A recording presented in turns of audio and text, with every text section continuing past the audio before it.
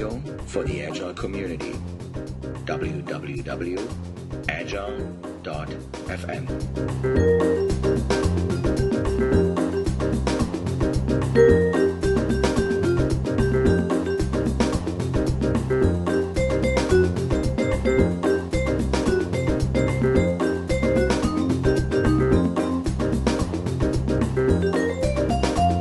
Today I'm here with Jurgen Appello, a Dutch guy, a creative networker, writer, speaker, trainer, entrepreneur, illustrator, manager, a blogger at noop.nl, reader, dreamer, freethinker.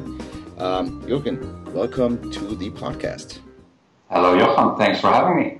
Well, this is a recorded, we're doing this over the phone, actually, this podcast. And Jurgen, a couple of things I do want to talk about with you. Well, first of all, it's just a rundown of topics I would love to discuss here on this podcast with you. One is a management workout. I want to talk a little bit about STOS. I want to talk about how to change the world. I want to talk about who is Happy Melly.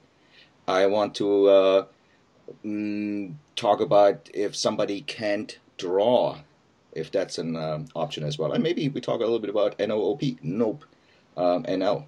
How is that? All right. Well, that's a lot of topics that you want to cover, but I'm all for it. All right, let's start with the workout.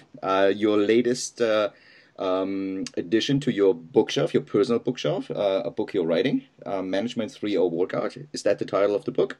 Yes, that's correct. I noticed in my classes, Management 3.0 classes, and at conferences, that people are most interested in actionable things that managers and leaders can do next week, because most of the management books are a bit abstract in the sense that they say, for example, trust the team, but then it is very unclear how to do that on the next Monday morning.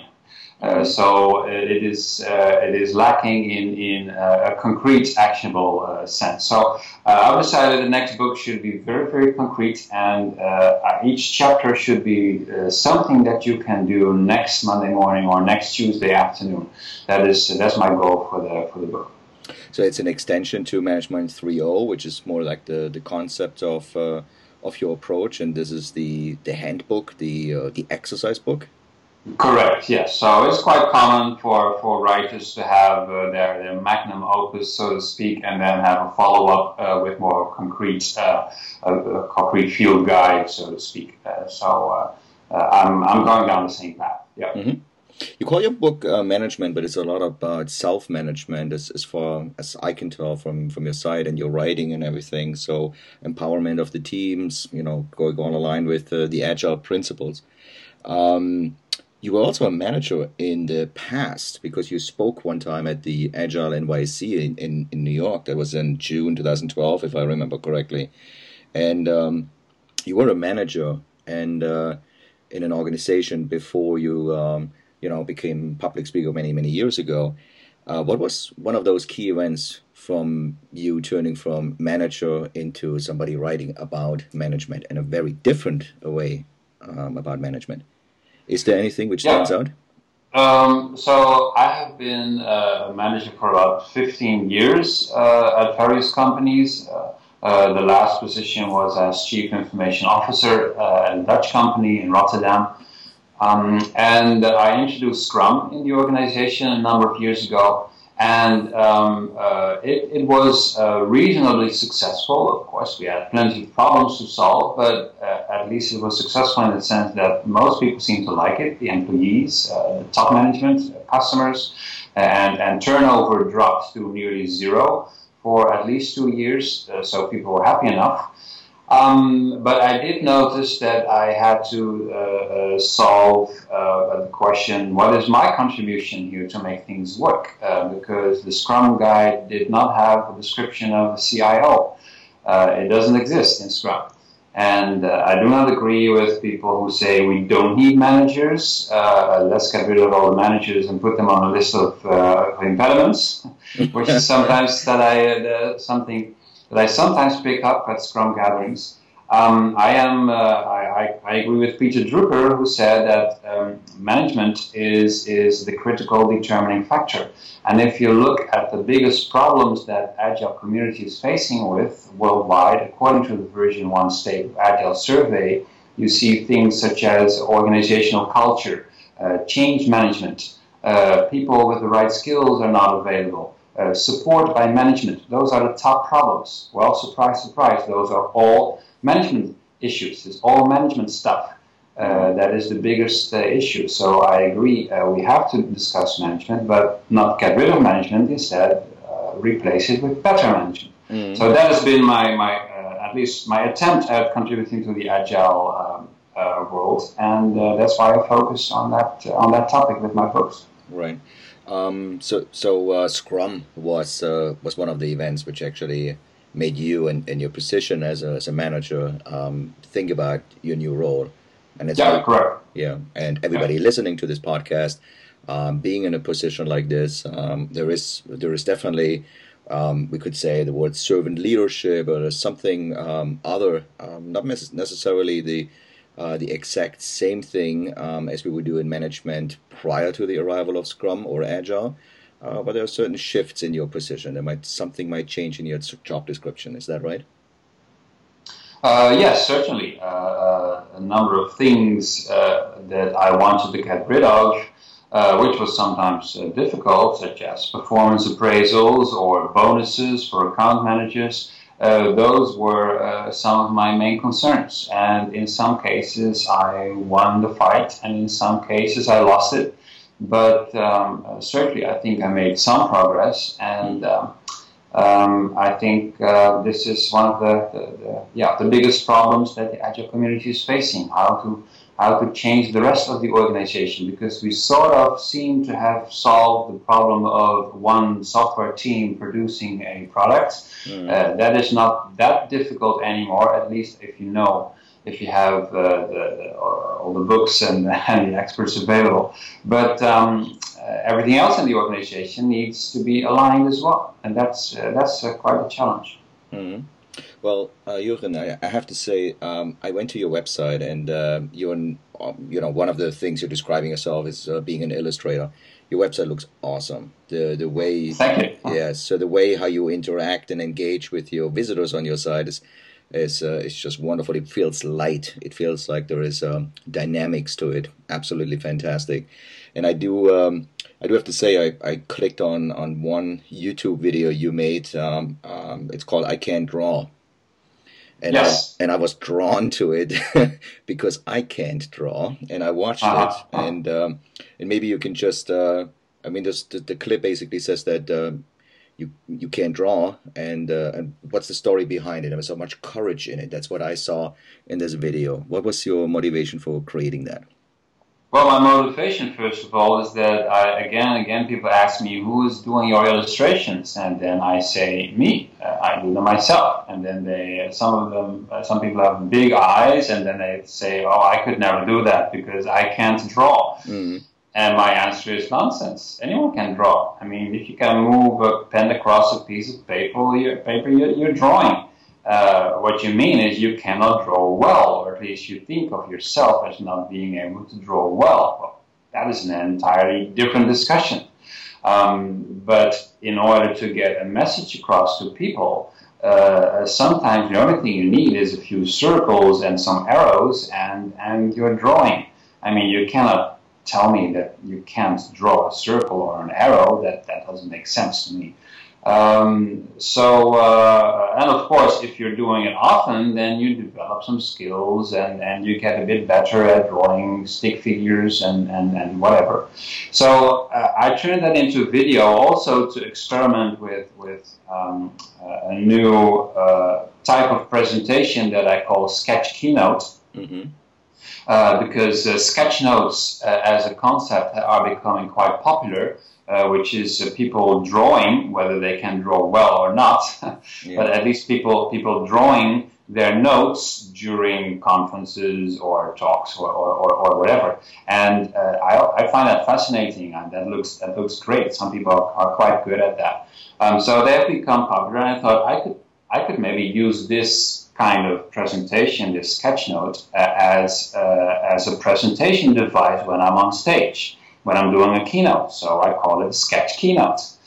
So I've been doing this since a couple of months, and the response has been amazing. People love it, I turned one of those into a video, which is called "I Can't Draw." It's wonderful, yeah, and I can only encourage everyone take a look at that, and at least it encouraged me to try to draw more. Okay, good. I'm especially on the stick figure kind of level. That's fine. That's fine. Yeah, that is awesome. So let's talk about one of the things you did do to create those likeness, and there's a video about Happy Mally, and there's a website about Happy Mally, and also a very nice video about the ideas, the concepts behind that, and maybe you can just mention like what is Happy Mally, and what's your goal with Happy Mally, and how does this all align with your management books and approach? Sure. So first of all, Happy Mally is a business. It is, in my opinion, not a movement, as some people seem to think. It is a business. We're making money, and I often describe it as a cross between a cooperation or a cooperative and a franchise and an incubator, because they are different companies in the world. Right now there are 6 working together under the same name, and that number is expanding. So it's a cooperative. It's also franchise, because we work with brands such as Management 3.0 and Dare that we license out to each other and to other people. And it's also an incubator, because we invest in experiments, understanding that running experiments is the fastest way to learn. So it's a bit of all 3.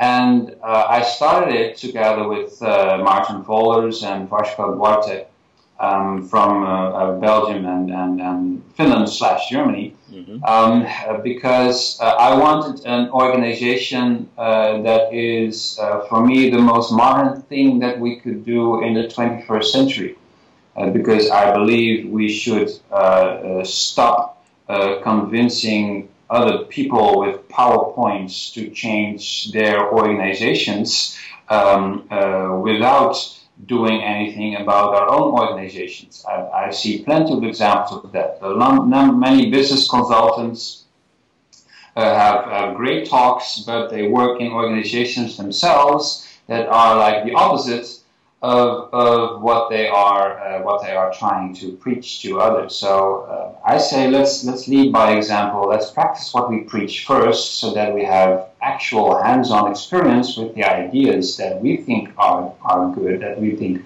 are worth trying out, and then talk about it with other people. So, for example, one idea that I wrote about for my new book is merit money, how people can have a bonus system by giving each other money. And right now we are actually implementing this at Happy Mally. Happy Mally board members are using the merit system to reward each other every month. So we have actual concrete experience with an idea like that. And that makes my talks, I think, more believable, ultimately. Yeah. So this is the entrepreneur side in you. Yes. The Happy Mally side. Just in terms of the business, I know it's a profit business, but how would these things, just as an example? I mean, you mentioned books. There will be like any kind of media, any kind of educational media, or maybe even non-educational, or even podcasts. I think could be incorporated into this idea. Is that correct? Yes. Correct. Well, actually, the purpose of the business is quite clear, and that is make people happier in their jobs, or help them to be happier in their jobs. Of course, this needs an indirect approach, because a direct approach would be just throwing a party, but that's not sustainable. So we need an indirect approach and help people perform better in their organizations, because that makes them happy. That can mean basically 2 things. Bringing ideas to people can be through publications like podcasts or books or websites or whatever, broadcasting things. or it could be in terms of getting people together, events, courses, conferences, workshops, whatever. So you will see that basically all the stuff, all the ideas that we have that can help Melly be happier in her job, they will be either events or publications in a broad sense. And we run experiments, see what works and see what doesn't. Mm-hmm. And hopefully half of the experiments will fail. Because according to Donald Reinerson, that would mean that we have an optimal learning rates. Awesome. Okay, so let's talk about how you, another topic here on my list, how to change the world. And maybe we can connect that with STOS, or I guess that's how we pronounce it, right? Yes, correct. Okay, so How to Change the World is a book you wrote. It's a smaller book than the Management 3.0, but you wrote that a while ago. It was also the talk you gave in New York. How do these two things interlink, STOS Network and How to Change the World? Oh, good question. So the first thing I noticed when I finished Management 3.0, my first book, is that there were plenty of questions of people in the form of how do I introduce these ideas in my organization? How do I get my managers to believe all this? Because this sounds great, but I will never be able to convince them. So then I started researching change management a bit more. I had already read a couple of books on that topic, but I did a bit more, and that turned into a presentation called How to Change the World. Then people started asking for a written text about that, so I made a PDF, and once I had that, I thought, well, I could just as well publish this as an ebook. And the ebook became a paper book. So this all emerged quite naturally and unplanned, actually. And for me, it was great because this allowed me to experiment with self-publishing. Because How to Change the World is a self-published book. And it's also much easier for me to bring 20 copies of How to Change the World on a plane than 20 copies of Management 3.0, which basically breaks my back if I do that. So How to Change the World is great as a gift, and it's a very easy read. It's just 90 pages, and was a perfect experiment for me how to learn how to self-publish a book. And when I did that, at the same time I got involved with Steve Denning and Frans Roosley and Peter Stevens.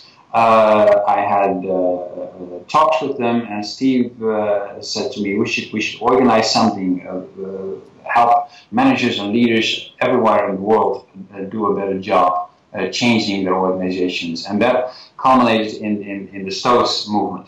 We got together on a mountain in Switzerland not long ago, and there were about 21 people, I believe, from different parts of the world.